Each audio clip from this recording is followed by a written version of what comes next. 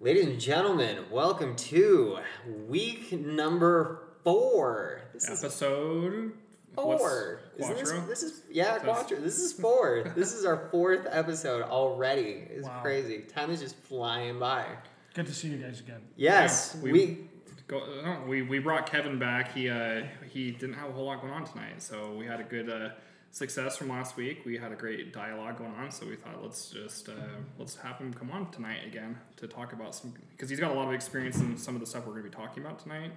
Which Zach, want to give us a little hint of what we're doing? This episode we're going to break down to the best of our abilities different recovery programs and kind of what their differences are. So what is the difference between AA and NA? Or they're both considered to be 12-step programs. So what are the different nuances? And as far as 12-step programs go, are there other programs that we can kind of, or that we'll touch into? Because obviously 12 steps aren't the only way that people get sober. I mean, there's therapy, there's refuge recovery, there's smart recovery, there's all these other recovery programs.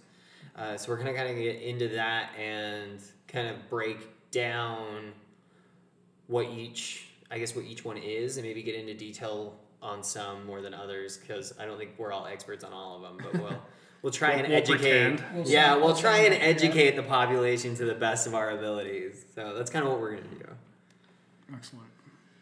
Yeah, so let's dive into it. So I want to just talk about my first experience with it, just because it's like so fresh in my mind. I went into rehab, and the first actual time I went to an AA meeting was the first night I got into rehab. Never been to AA. Always heard about it.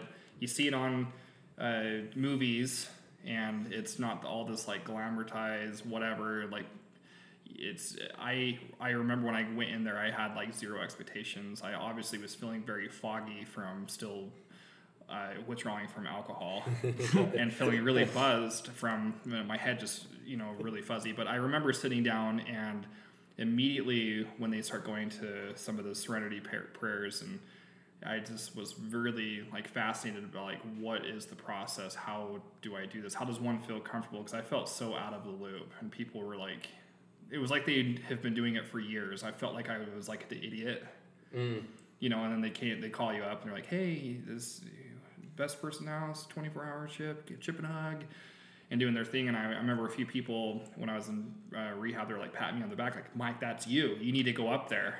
And I was like, what? What am I doing? Go up and embarrass yourself in front of everyone. And my reward is a coin. It just like, it was kind of different. But once I heard that first speaker, and my first only rehab, I'm not going back to rehab. But the first person that got up, because the AA meeting was around a campfire, and the guy looked at the campfire and he says, never in a million years would I have ever thought of being around a campfire sober and enjoying it. And that to me was like, it hit me so hard, because like I love the outdoors, I love camping, but like every time I associate campfire and camping, it's beer or alcohol or getting just wasted around the camping. Sure. That's how I was too. And seeing him say that like so vulnerable, I was just like, okay, I started seeing the bigger picture of it, and it really made me feel like, okay, like I'm not alone. This clearly is bigger than over my head, and I really just love the vibe of like, everyone is trying to become better. We all realize we have an issue. We're here for the same purpose, and there's zero judgment. And that was new to me, really new. And I liked the process. So, I mean, that was really my first experience with AA. My first experience was a little bit nerve-wracking, just because I was uncomfortable going, as I think I mentioned before in the previous podcast. But I had also heard a few different people say that AA was a cult. And so I kind of went into it with that in the back of my mind. Like halfway sitting on the chair ready to run away. Exactly. And, there's like some programs, mention the concept of God, and I'm sure you guys will like touch on that at some point. But And then there's other recovery programs that don't even use that particular concept, like refuge, like you were talking about earlier, and I'm sure you'll address. But I was happy to find out after a couple of meetings that they are certainly not a cult, and they're just people trying to recover, and just like in every other meeting you go to. So I love the fact that you brought up the cult stigma that it has, because when my first run-in with a 12-step meeting was actually NA and not AA, and it was a very young crowd. Everybody was in a treatment center from somewhere, because I was in treatment in Taos, New Mexico, and it's a huge treatment town. I mean, there's like 7 treatment centers. So when we went to initially when I walked into NA, I had no idea that it was real, that people would sit around in a circle and say, "Hi, I'm so-and-so, and I am an alcoholic." Yeah, it was like Fight Club. I thought that was a Hollywood thing. Oh, I did too. And I laughed at it. I was like, who the fuck? Yeah. It was, but as I'm laughing, everybody's giving me this weird look. I'm like, oh my God, what did I get myself into? Mm-hmm. And then when I went to AA, in Taos, New Mexico, I think it's on Sunday nights. I can't remember. It's been a while. They have a candlelight meeting, and candlelight meetings is they turn all the lights out and everybody sits in a circle around these candles that just lights the room. And there's actually a psychological reason behind it, which is people open up in less light. And so it does have almost a therapeutic value. But when you're 22 years old, coming off of, a God knows how many year drug binge, mm-hmm. and they walk you into this adobe church, mm-hmm. with all these old men from New Mexico, and half of them, I bet there was maybe half a dozen old men in there. And the number of teeth that they had, I could count on 2 hands, which was terrifying. Mm-hmm. And so we walk in, and the lights are on, and I'm like, okay, this isn't that bad. I didn't know it was a candlelight meeting. I had no idea. And then they hit the lights, and they had us say the Serenity Prayer, which I had never heard of in my entire life until I walked into that 12-step meeting, or that AA meeting. And they're all circled around these candles, God, grant us the serenity. It was terrifying. I would have went cult. Yeah. I did. I was legitimately, I was waiting for them to pull the chicken out and chop its head off or some, we are sacrificing this to the, alcoholic gods. That's what I thought it was. And so thank God they made me go back, because on my own, I would have never gone back to that. I don't even think I would have stuck around if I was on my own. There would have been no way. And the funny part, though, that I'm just going to throw in there is I went back there just this last winter, mm-hmm. to that same exact meeting. It was the first AA meeting that I'd ever gone to. And I walk into that meeting, and there's only maybe 4 or 5 people in there. That's about it, other than the person that I came with. And I start joking about that. I tell them that exact same story. And they all just looked at me with these blank looks on their face. They didn't even laugh at it, which is even more terrifying. Right. If somebody would have shared that story when I was in there and nobody laughed or moved, I would have been out the fucking door ASAP. So that was actually my very first experience. Was I really did think it was a cult. Mm-hmm. I thought it was a Hollywood thing. I didn't think that was people really sit in a group and address themselves by their first name. I mean, what is this third party? This third person shit. Well, a lot of people can associate it with a negative. My parents never having drugs or alcohol issues ever. My mom's sister had some issues, and she didn't have a driver's license, so my parents would actually take her to AA a long time ago, and she would end up hooking up with people or going on dates with people, and it would end up being really bad, because it's people have 2-3 weeks of sobriety, and then they're connecting together, and they're okay, here we go. So my parents always associate it with just a kind of a negative of like, I don't see the benefit of it. You know, I don't see the true help. So when I went, and I kind of had that mindset a little bit, not really knowing what it was. And when I went, when I was in the psych ward for that weekend, my wife actually got picked up from one of her friends, and they went to an AA meeting together.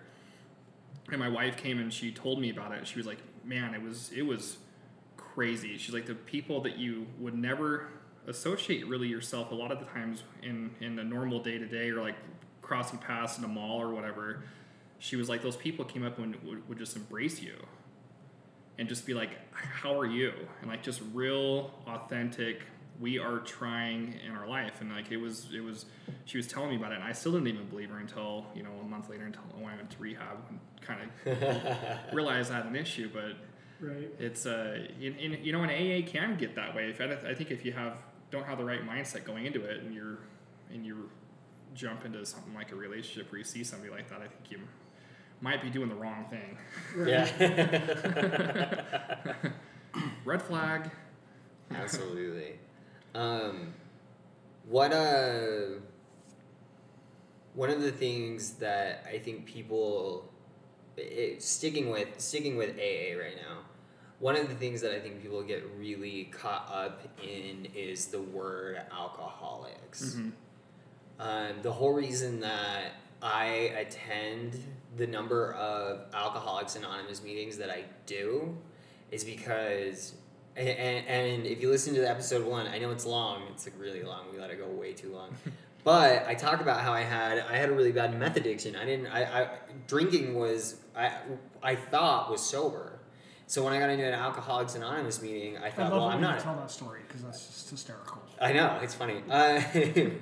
But the Alcoholics Anonymous, so I thought, well, I'm not an alcoholic, so I don't have a problem with that, right? So then this doesn't apply to me. And they even suggest, which I do, is they suggest that you address yourself as an alcoholic, as an addict, because it separates, you know, people. I'm about to spill a drink. I've almost done that like 3 times now. Because they make you they ask you to address yourself as an alcoholic, because it keeps everybody on the same playing field. Mm-hmm. But I feel like there's almost this stigma that I can't be an addict and go to an Alcoholics Anonymous Mm-hmm. meeting, and I can't be I can't be an overeater, or I can't have a problem with anything else, because this is for alcoholics only. And I don't think that's the case. Yeah. So, like, I thought that was interesting, and being a member of Alcoholics Anonymous, but I also had a cross addiction of drugs, and this, especially in this, I want to say in this day and age, it comes up a lot. You very, very rarely meet an alcoholic who is not also a drug addict,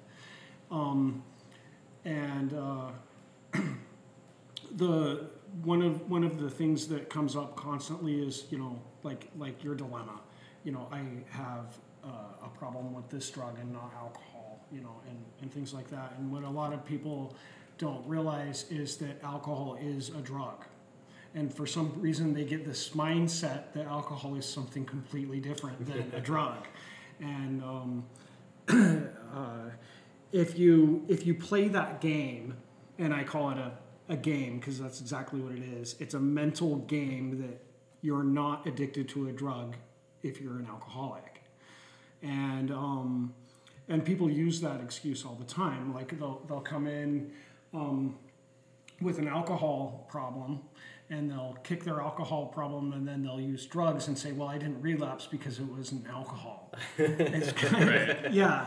And then they find themselves drinking all over again because that's where the drugs led them, is back to alcohol. And we see this come up in meetings all the time. So, but you also come in with these diehards that only have an alcohol addiction and say they may use other drugs, but it's not their ass kicker. So, so they simply, especially a lot of the, what I've, in my experience, what I found with is a lot of the older generations, will come in and they'll be upset when a heroin addict starts to speak up and starts to tell his story, and they're like, well, I can't relate to a heroin addict's story when I'm an alcoholic. And this is only my opinion, and my opinion only matters to me, but it's the same story, just it's a different No, I think I always say it's the same chains, Yeah. with different hooks. No, I think it is. I think everyone, obviously, if you have had addiction issues, you are constantly looking for loopholes to get yourself into. That's exactly what you're doing. That's what you're looking It's for. a mental mind game. Yeah, it's like a mental gymnastics where you're like, okay, well, check this off, but yeah, okay, let's do that. Right. Exactly. But from my experience, I think that the vibe is a little bit different from, because we went to some CA meetings, NA meetings, AA meetings. CDA. Yeah, we went to a bunch of them, and I felt like the vibe, the whole purpose of all of them, obviously, I felt like it was a positive thing. I went to one 100%. CA meeting where I did not feel like I didn't learn anything. I got up and left because it was just Which one was that? CA. Oh, okay. It was just weird. Sure. To me. Not They get not wild. generalizing like the actual CA, but it was just the specific CA meeting I went into. It was a little bit bizarre. I mean, the guy was getting into this moral battle of women and stuff, and it just totally is well, because there's a loophole. He says, well, I want to hook up with a girl, but I can't do that if I'm on cocaine, so I'm not doing cocaine so I can hook up with a girl. It was just it was annoying to listen to for him for 15 minutes. I was okay, we get it. You want to hook up with a girl. That's funny. I think the problem with AA, and for whoever, it's not a problem with AA. I think it's a problem with understanding AA and new people in recovery is because rarely, it's exactly what you said, rarely do you meet an alcoholic that doesn't have some type of drug problem. Right. Whether it's a prescription drug problem or an illegal drug problem or anything else, and it might not even be a drug problem, they may be overdoing it in other things as well. Sure. I mean, for instance, we were talking 2 weeks ago, Mike was talking about how once he quit drinking, he just gave everything into writing, right? Everything into writing. And then once the writing died down, the pig drinking started again. So it's not, I mean, everybody has this almost co-addictive pattern because it's not the chemical, it's the behavior behind it. Sure.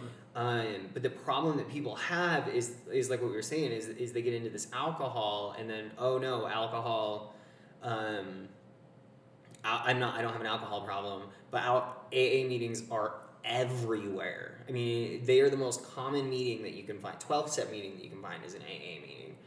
But it created this debacle in these meetings of we're different, like the old timers, because back when AA was first developed, drugs weren't really a thing. They were, but they weren't really talked about, I guess. Right.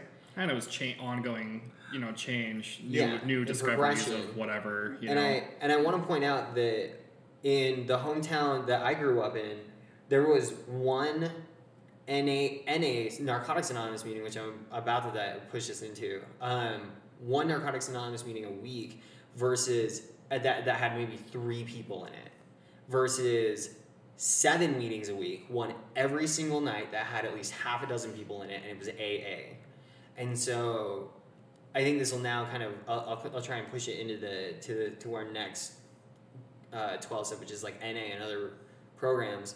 But for anybody who's listening and all you have is AA meetings, fucking go to them. Absolutely. Go to them. It doesn't matter if you're addicted to snorting pixie sticks. Go to them because it's the same message, just in a different context. Right. Well, on top of that too, it's crazy to me of the area where I grew up in and not being aware of my surroundings, of how easily accessible they are to go to, and how close they really were to my house. Like when I got out of rehab, I was like, okay, there's actually a rehab center that's a mile from my home. I had no idea. They have AA every single Sunday night, and then even when I was in rehab, which was about 20 miles away from my house, I started noticing, because I grew up in the area, and just driving around in the the druggy buggy or the van, The the dope fiend the limousine. Klana van. Yeah. We had all these names for it, but like you start driving around, you start noticing all the buildings that like we're going into, and you're like, I went to college here, and we're going to this building here, and it's like they're everywhere. Yeah. And it's crazy of how big the community really is. So I do recommend what Zach says is go to them. Well, from what I understand, most, if not all, current 12-step programs, whether it be CDA or NA or SA or all the other A's, stem from AA. Like AA was like the founder of the 12-step program. Mm-hmm. So when all these other people, started coming in, they started seeing alcoholics actually get well for the first time as a cultural sort of movement towards recovery instead of damnation, as far as the alcoholism goes. People with these other addictions started saying, I have a problem with this drug or with this sex problem or this kind of thing. Can we use your 12 steps? And AA was like, absolutely. Yeah. Because it's 12 steps of common sense is really what it is. And I think it helps you to kind of like really putting the brakes on your life and taking kind of the moral inventory of yourself. Sure. Where am I? What do I want? Where am I going? And who's going to help me get there? Right. And how am I going to help other people eventually get there too, to kind of keep the torch lit? Right. Mm-hmm. It's really exactly, and it goes to almost you got to push past these superficial barriers of the difference in the chemicals. It's not about the chemical, it's about the behavior. Right. And you gotta push through that, and how much motivation you have to get beyond what do they say, principles before personalities. Right. Sure. Mm-hmm. So as far as AA goes, and like what you were saying, it branches out into different 12-step programs. There are so many others that also people are unaware. I didn't know. So Narcotics Anonymous, I think, is number 2. It's the second biggest one. Mm-hmm. That's, I think, global as well. It is global because I'm moving to London, and I already know that there's several meetings in the area that I'm going to be in. Kevin? You go to CDA on Thursdays. CDA. So right? Yeah. So I'm one of those people that went to AA to get sober. That's the route that I took. That's the route that I was introduced to, and it worked. So I stuck with that. But I am also one of those people that found the loophole. Wait, I can go out on these pills and it'll be fine because that's perfectly legal. Right? Oh my gosh, the way you think when you're an addict. But that's okay, and I don't have to be accountable for it because it's not a bottle of alcohol. And so I went back to drugs, and that didn't work out so well for me. Shocker. Yeah, exactly. Yeah, it turned out kind of like, to be here we go again. the same thing. I just went in a big loop. Maybe that's the loophole. I just wrote around the outside of it. And a friend of mine told me about this thing called CDA, and I'm like, what is CDA? What is that about? And it's actually stands for Chemical Dependency Anonymous. So I went there and I sat down, and lo and behold, it completely ran like an AA meeting.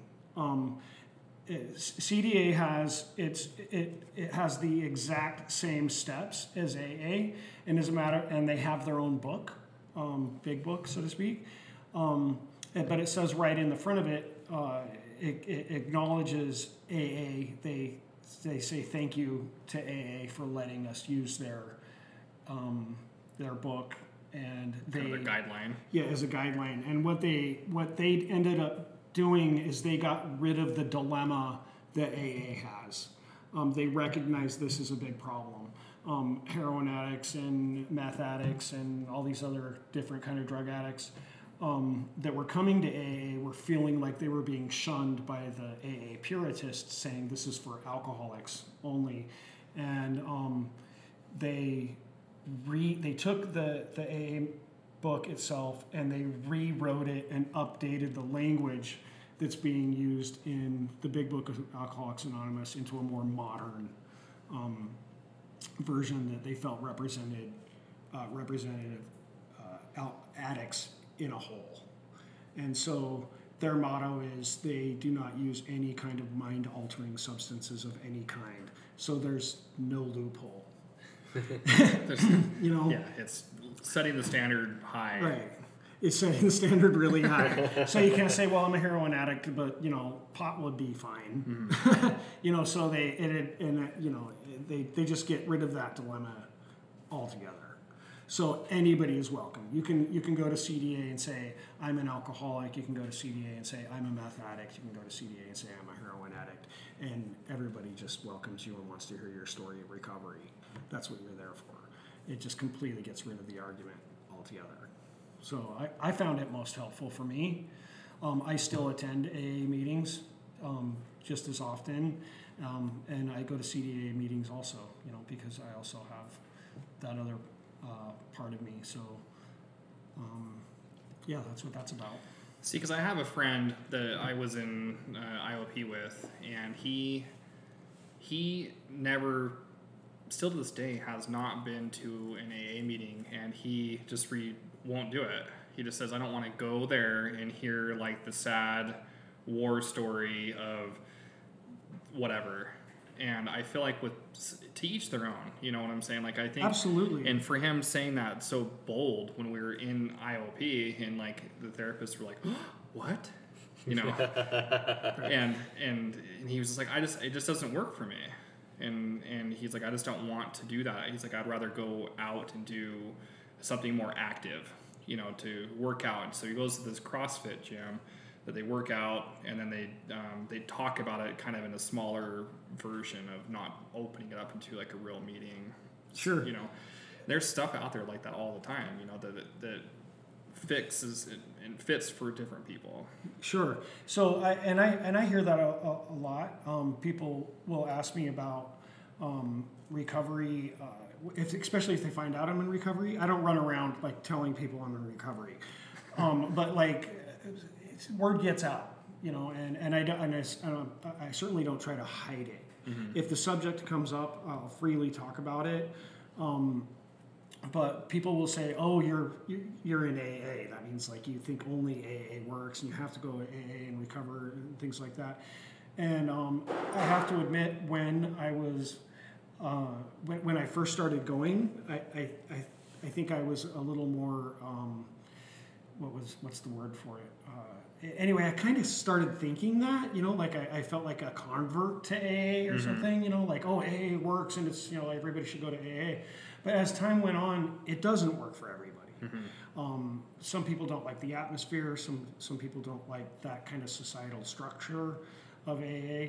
And we were talking about it earlier that even in the AA book itself, it explains that they don't hold the monopoly on recovery. Mm-hmm. And I tell people who are, vehemently against going to AA meetings that they, and that like I can find recovery somewhere else. I'm sure of it, and please do. Yeah, find something. Yeah, please do. If you can find recovery in a flower, pursue that. Sure.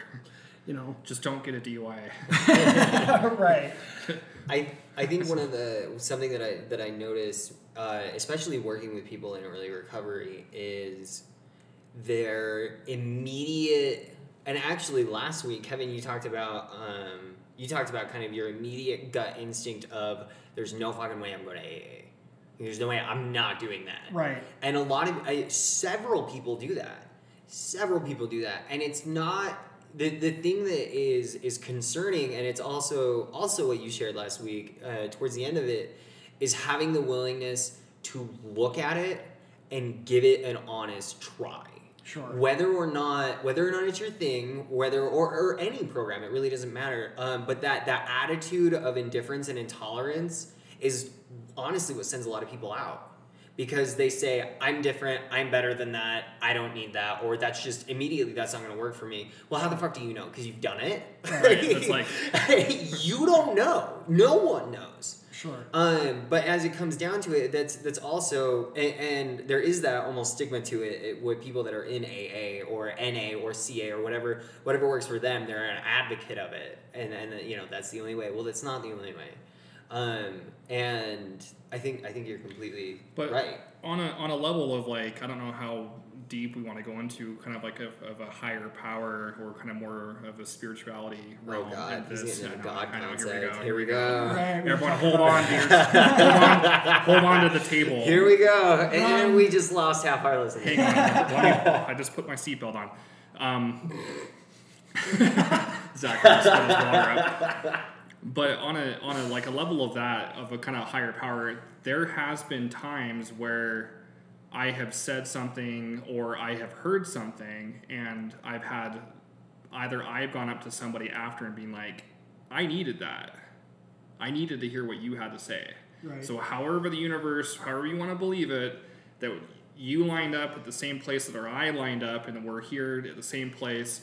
However you want to define that as your spirituality or God. I don't know how you want to, but for me, I feel like there is some of that level of that it is really helpful. Like I spoke one time and talked about like having a young family and how hard it is and having little kids running around and just kind of the stress and life of that. And there was like literally a mom on the second row, and she was like bawling, and she was in rehab at the time, and she was like, I have two children as well.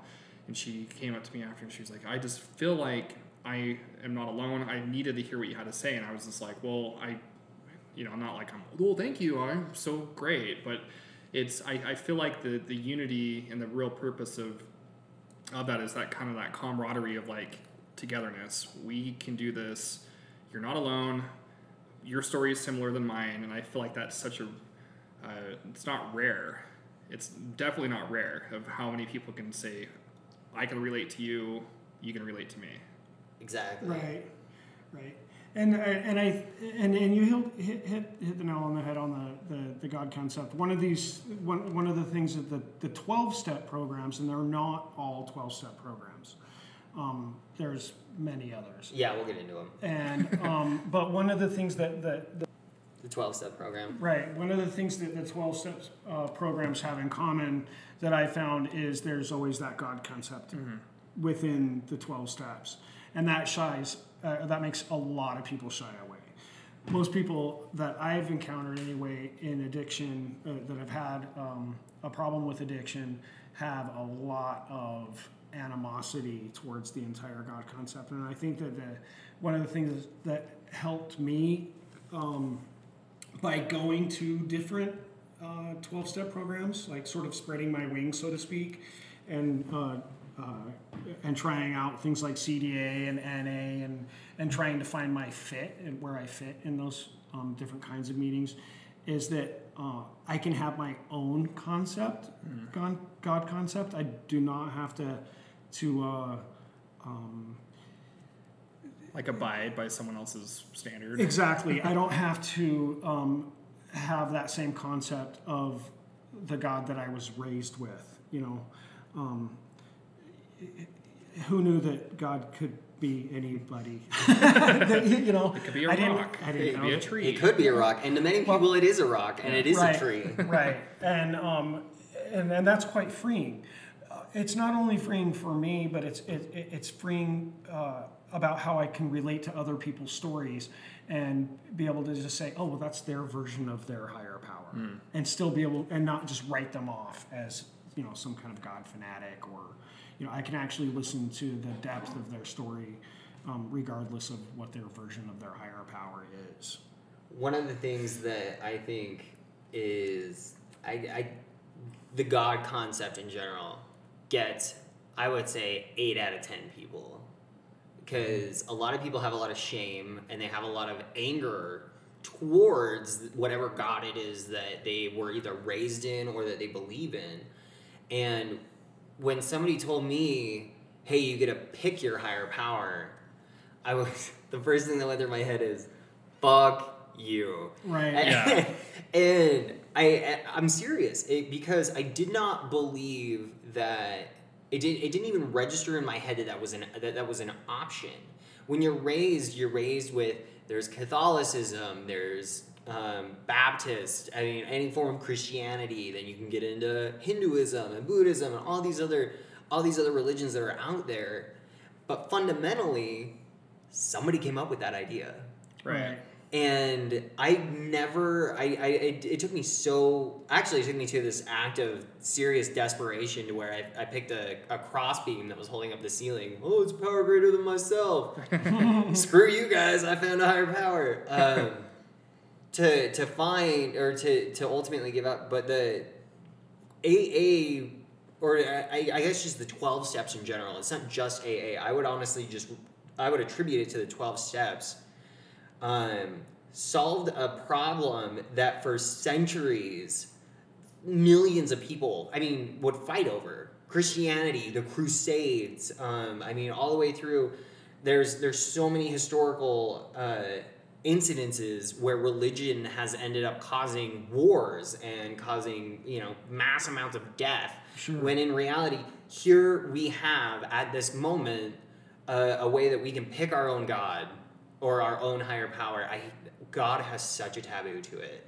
Well, if you look at religion as a whole, not to dive into straight religion, but those religions, they have to meet and fit the masses.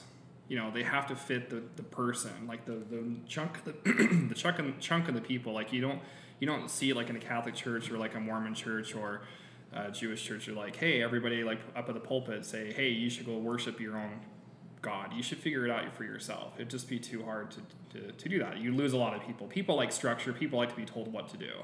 It's a lot harder to just dive into it and find your own thing that works for you. Sure. And it's hard. I remember the first week when I was in rehab, I was laying on my back, getting ready to wait for the yoga instructor to come in. And I was just depressed. I was like, I should be home with my wife. I should be home with my kids. I should be what is wrong with me? I'm failing as a husband. My work needs me. And I remember just laying there and taking a couple deep breaths. And the sun came in through the window and it just it was on my face.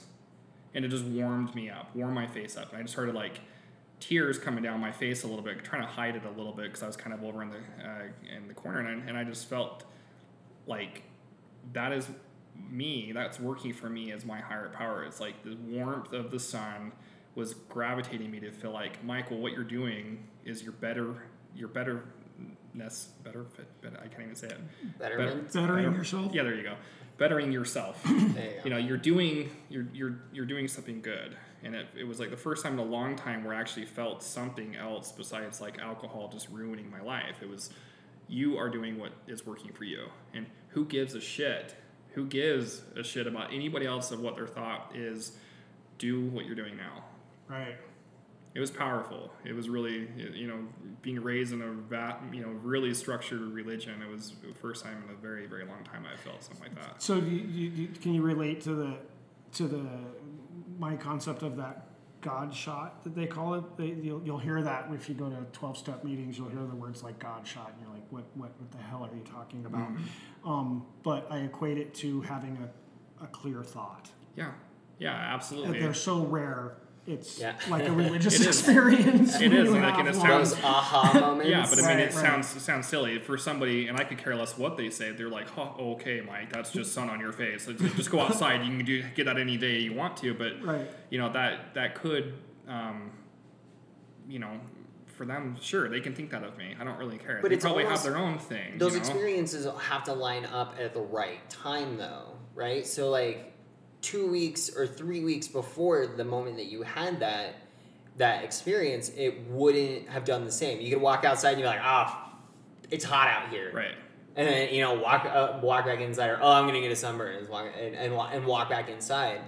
But it's also the timing, and what Kevin said, and you actually talked about it last week as well, the clear thought that becomes the spiritual experience that is then attributed to a higher power, higher thought. Right. Right.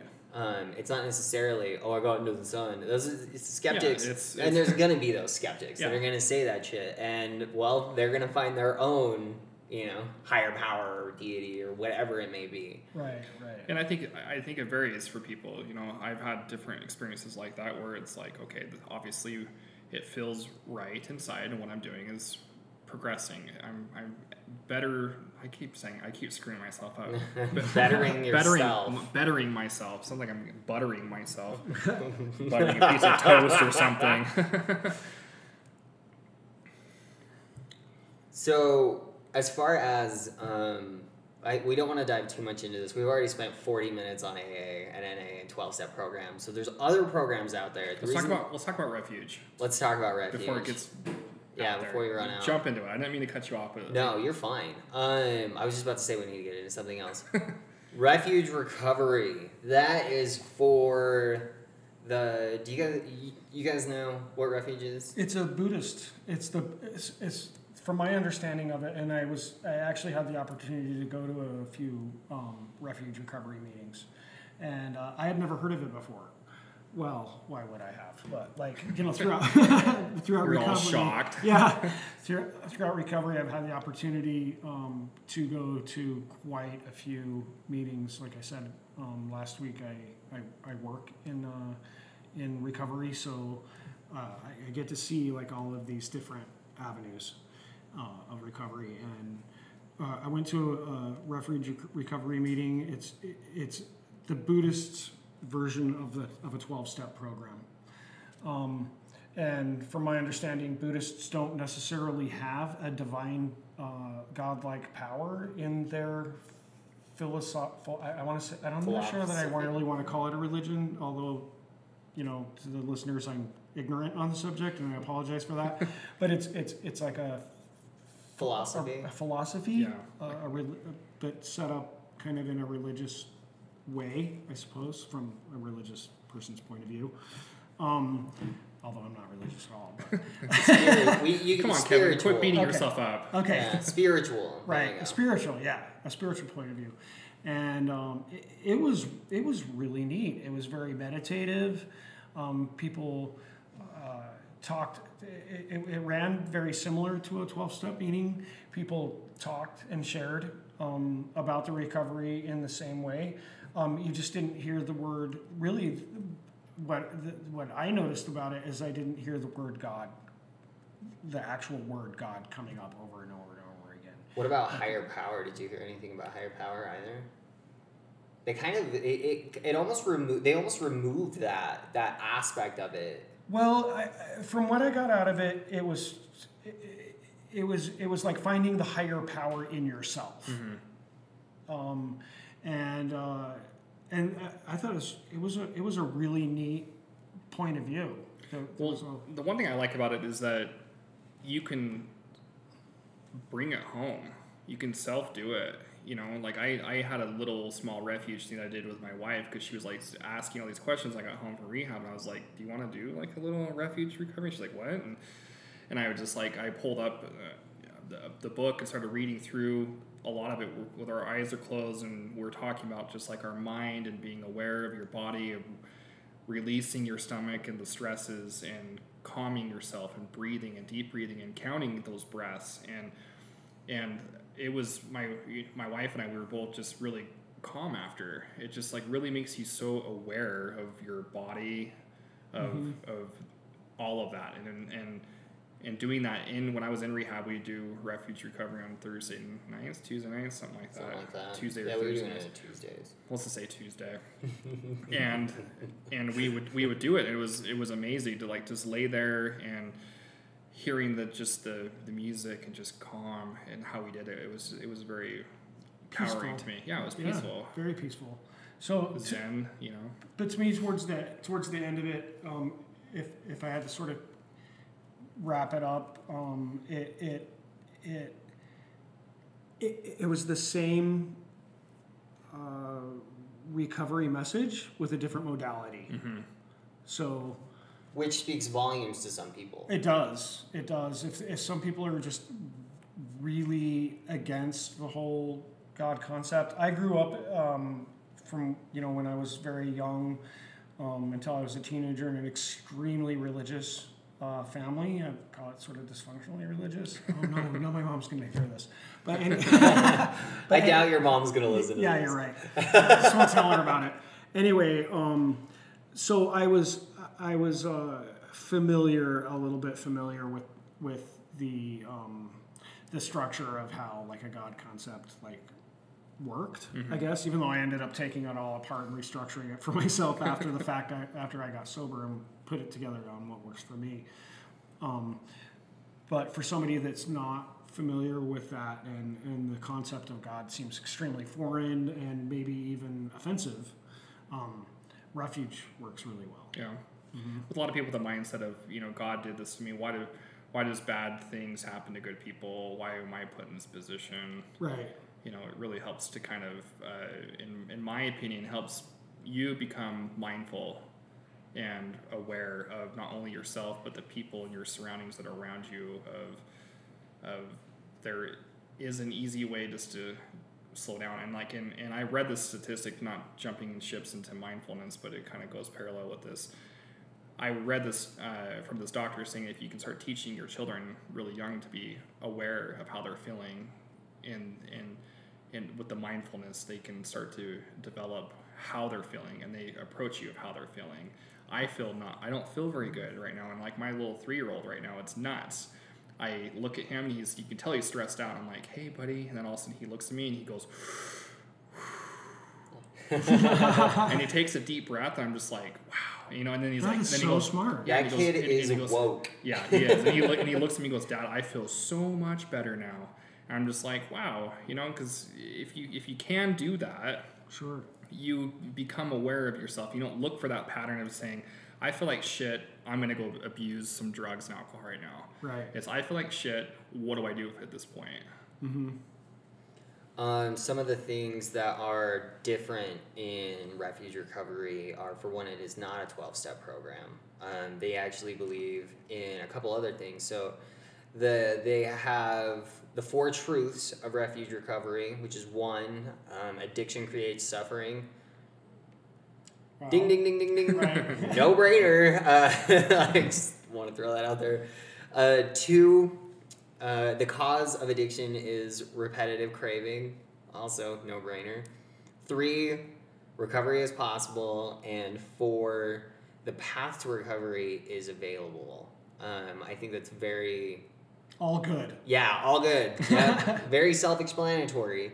It also does get into a lot of mindfulness, the 4 foundations of mindfulness, which is body and breath, your feelings, your state of mind, and your mindfulness of mind objects, which it just says in parentheses truth. I don't quite know what that means. And then it also gets into the 8-fold path to recovery. So instead of 12 steps, they have 8 steps. And I'm not going to get into all 8 of them because we would be here all day. Or we just spend another... We just create another... Yeah, we just create another 2 hours of podcast. But it's really... It goes from understanding to intention to communication and so it's basically understanding that there's a problem, having an intention to fix that problem.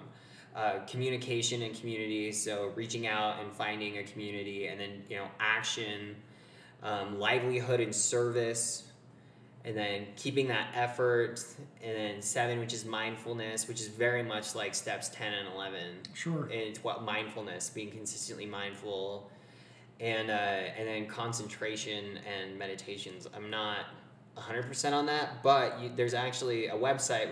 I stole all of this from refugerecovery.org. So if you're interested in it, check it out. It's all online. What I think is cool about recovery in general is that you find that most of these meetings you can easily move in and out of all of them because they all have the exact same message. Yeah, if your mind is open enough to take in the messages, a lot of people they shut their minds off. I had a client, I guess, at work that he was born and bred Christian. and when he went into treatment, he had his Bible by his side, and God was gonna save him. And which, I mean, more power to him. If that works for you, that works for you. Sure. However, there's that story of there's a flood and you're on your roof, right? And you're saying to yourself, God's going to save me, God's going to save me. Well, a boat comes by and says, hey, do you need help? And you say, no, God's going to save me. You know, and then a helicopter flies by and says, hey, do you need help? We'll rescue you. And you say, no, God's going to come save me. And then you drown, and then you get to, you know, heaven or wherever you go, and you look at God and you say, why didn't you save me? And God says, I did. I sent you a boat and a helicopter. Yeah. Right. Like, it's all the same if we're open, if your mind is open enough to take it in. And this hardcore Christian guy, he refused to go to refuge recovery because it was Buddhist and it was against his religion. See, you know? and both modalities, as far as like the God concept and refuge, have the same kind of, what I found had the same message, which I didn't expect, but it was the deflation of ego. Yeah. Get rid of, you know, how you define yourself. Drop it. Mm-hmm. Just completely drop it. It's literally one of the main messages that they teach is, you know, let's get rid of the ego, and because it's usually your ego that's keeping you drunk, Right. or drugged up. Well, even with refuge recovery as well, like if people are kind of like, well, they're hearing us talking about it and they're like, well, how do I, or whatever. I mean, they even offer, I mean, you can go buy the book. You could buy Refuge Recovery and do some of your own stuff, and then also they have. I've been looking on my phone while you guys are talking. I was listening to you, but I was looking at this. Okay. As well. But it says that you actually can get like on online like groups where they actually do a Refuge Recovery, like a meeting, a group meeting online. Yeah, That's cool. which is kind of cool. They do that with 12-step programs too. Do they? Yeah. Mm-hmm. So have you guys, we're going to move on because we're kind of running out of time. We spent a ton of time on 12 steps, but honestly, those 12-step groups that's the vast majority of the recovery community. They're going to be something 12-step based. Sure. But this next one that I want to focus on, have you guys heard of Smart Recovery? I'm a little gray. I'm not gonna lie. You know, I've heard of it. It's more of like a cognitive sort of logic based. So yeah, pretty close. So I've got their website up again. You can find all this information online. I literally pulled up tab after tab of each one we're talking about on their websites, and their mission says, their mission statement is to empower people to achieve independence from addiction problems with their science-based 4-point program. And they're in their about me section, it says Smart Recovery is an abstinence-based organization with a sensible self-help program for people having problems with drinking and using. It includes many ideas and techniques to help change your life from one that is self-destructive and unhappy to one that is constructive and satisfying. It is not a spin-off of Alcoholics Anonymous. It says that like its own sentence. I'm reading it right now. Oh yeah, there you go. No one will label you an alcoholic, an addict, or diseased, nor powerless, which is a big turnoff to a lot of people. It is a big, huge turnoff to a lot of people. I had a problem with that, with just the concept of being called diseased. Yeah, to be completely, it was like what we went back or to. somebody saying, you know, oh, I'm always going to be sick. That one, I don't like hearing it. I still don't like hearing it. Yeah. Although, or it's a choice. oh yeah, that's. I don't like the choice one either. That's a whole. You have a other- choice. Yeah, you have a choice. Okay. Yeah, okay. Yeah, so no one will label you that, and if you do not believe in a religion or spirituality, that's fine too. But it also says on here that they have an online message board that's available 24/7, which is cool. So like if you are middle of the night stuff, you know, you can jump into that as well. That's awesome. And it also says that, I don't know, Zach, it says right here that it teaches you the self-empowerment and self-reliance as well. So here's where I've kind of looked into this, and here's where I have a concern towards this one is it really puts a lot of power on self. And a lot of people that get into recovery, that are in active addictions, well, their best thinking got them there. Their selves landed them in that situation, and no matter how much motivation they had, and no matter how much will they had, they couldn't stop, which is why they sought out help. So the only thing I guess that I have a concern about with that is in their 4 steps. Step 1 is enhancing motivation. It's like prison time wasn't enough motivation for me to like. I would still go back out. I would still drink and drive, and then refusing to act on urges to use. That's a lot easier said than done. Oh yeah, especially in active addiction. And then managing life's problems in a sensible and effective way without substances. I think that's a good one. And developing a positive, balanced, and healthy lifestyle, which is everything that you could learn in another program as well. I would just be concerned as far as self-motivation goes, because what's more motivating than death? Right. And then people will still drink and use, knowing full well that this is probably gonna kill me. Well, not only that, I mean, like, we all know that addicts and alcoholics or whatever, they are really, really good at deceiving people and deceiving our own selves as well. So the last one where it is 0.4 on Smart Recovery, where it's basically living a balanced life, I don't know how you really like check in on that, because you could be completely not living a balanced life, but you're thinking you're living a balanced life. You're lying to everybody on the outside, making it look like you're doing good, but there's definitely I don't know. It's a lot easier said than done, I guess. It is a lot easier said than done. However, I'm not completely familiar with it. None of us really are. So, if you're listening to this and you do know more about Smart Recovery, throw it up on our Instagram. Yeah. Because we'll post about this and let us know a little more about it.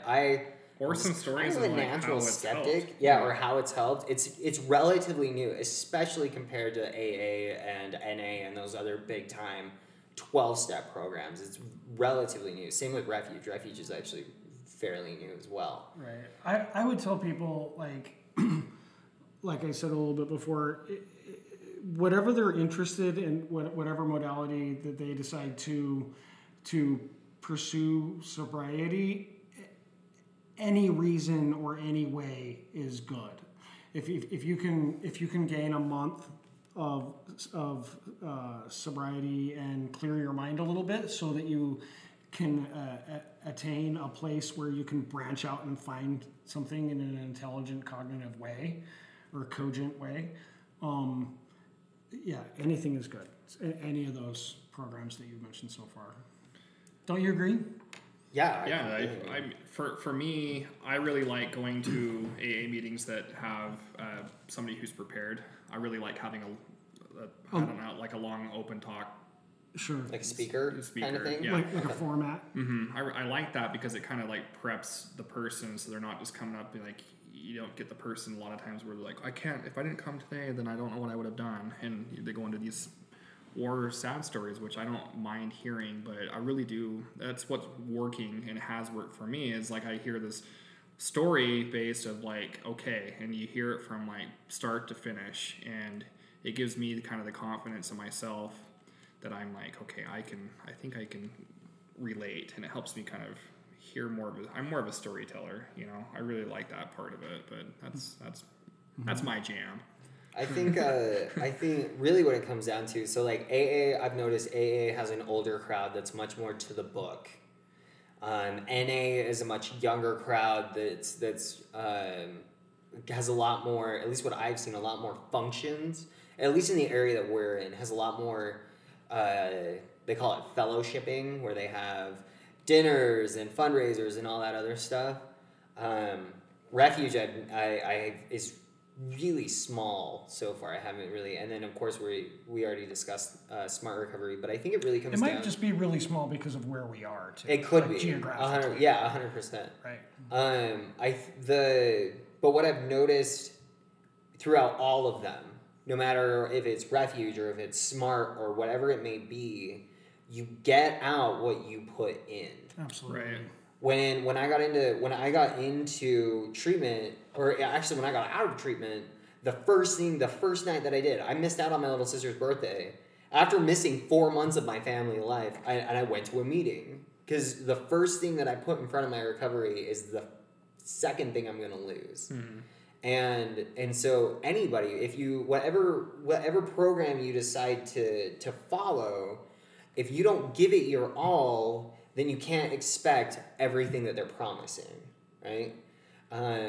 If I'm not applying myself as much as I possibly can, then I better not get upset at the fact that, oh, I didn't get everything they told me I was going to get. Right. You know, like in AA, they have the 9th step promises. NA also has, I guess, kind of promises as well. And I'm sure other fellowships do. But you're not going to get it if you just go in there and half-ass it. You actually have to get up and do something because these programs require work. Kevin, when we're almost out of time, but when you did the 12 steps, when you went through the 12 steps, was it just one of those, oh, let's talk about it, and I mean, what's step 1? Oh, I'm powerless. Yeah, I can't drink. What's step 2? Oh, there's a higher power. Or did you actually have to write it down, read it, engage yourself in that process? So I wish that was like a super simple answer to give you. The real answer is that I just didn't really do them.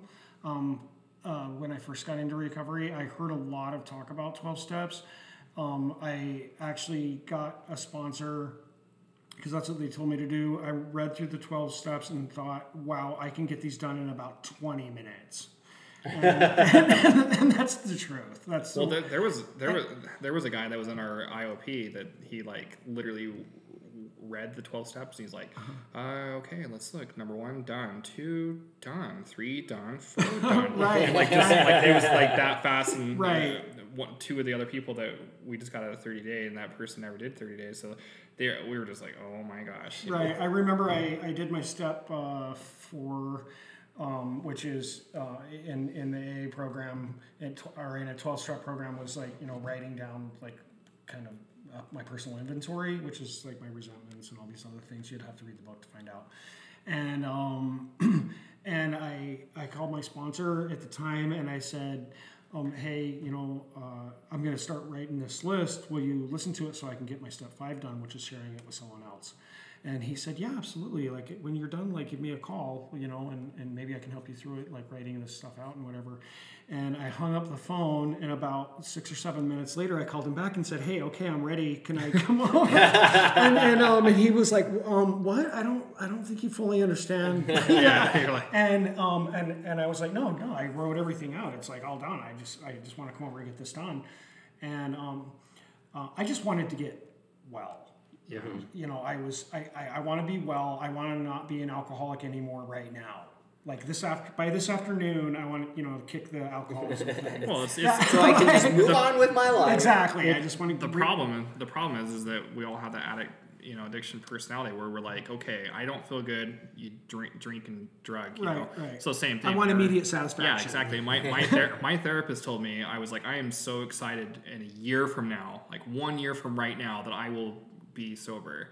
And he was like, Mike, that's really dangerous to be talking like a full year from now. You got to go one day at a time. Like don't overanalyze this thing. Right. You're setting yourself up for failure. Yeah. I mean, you just want a quick fix. Right. But yeah, so I eventually, of course, you know, he wouldn't let me do my step 5, so I fired him immediately.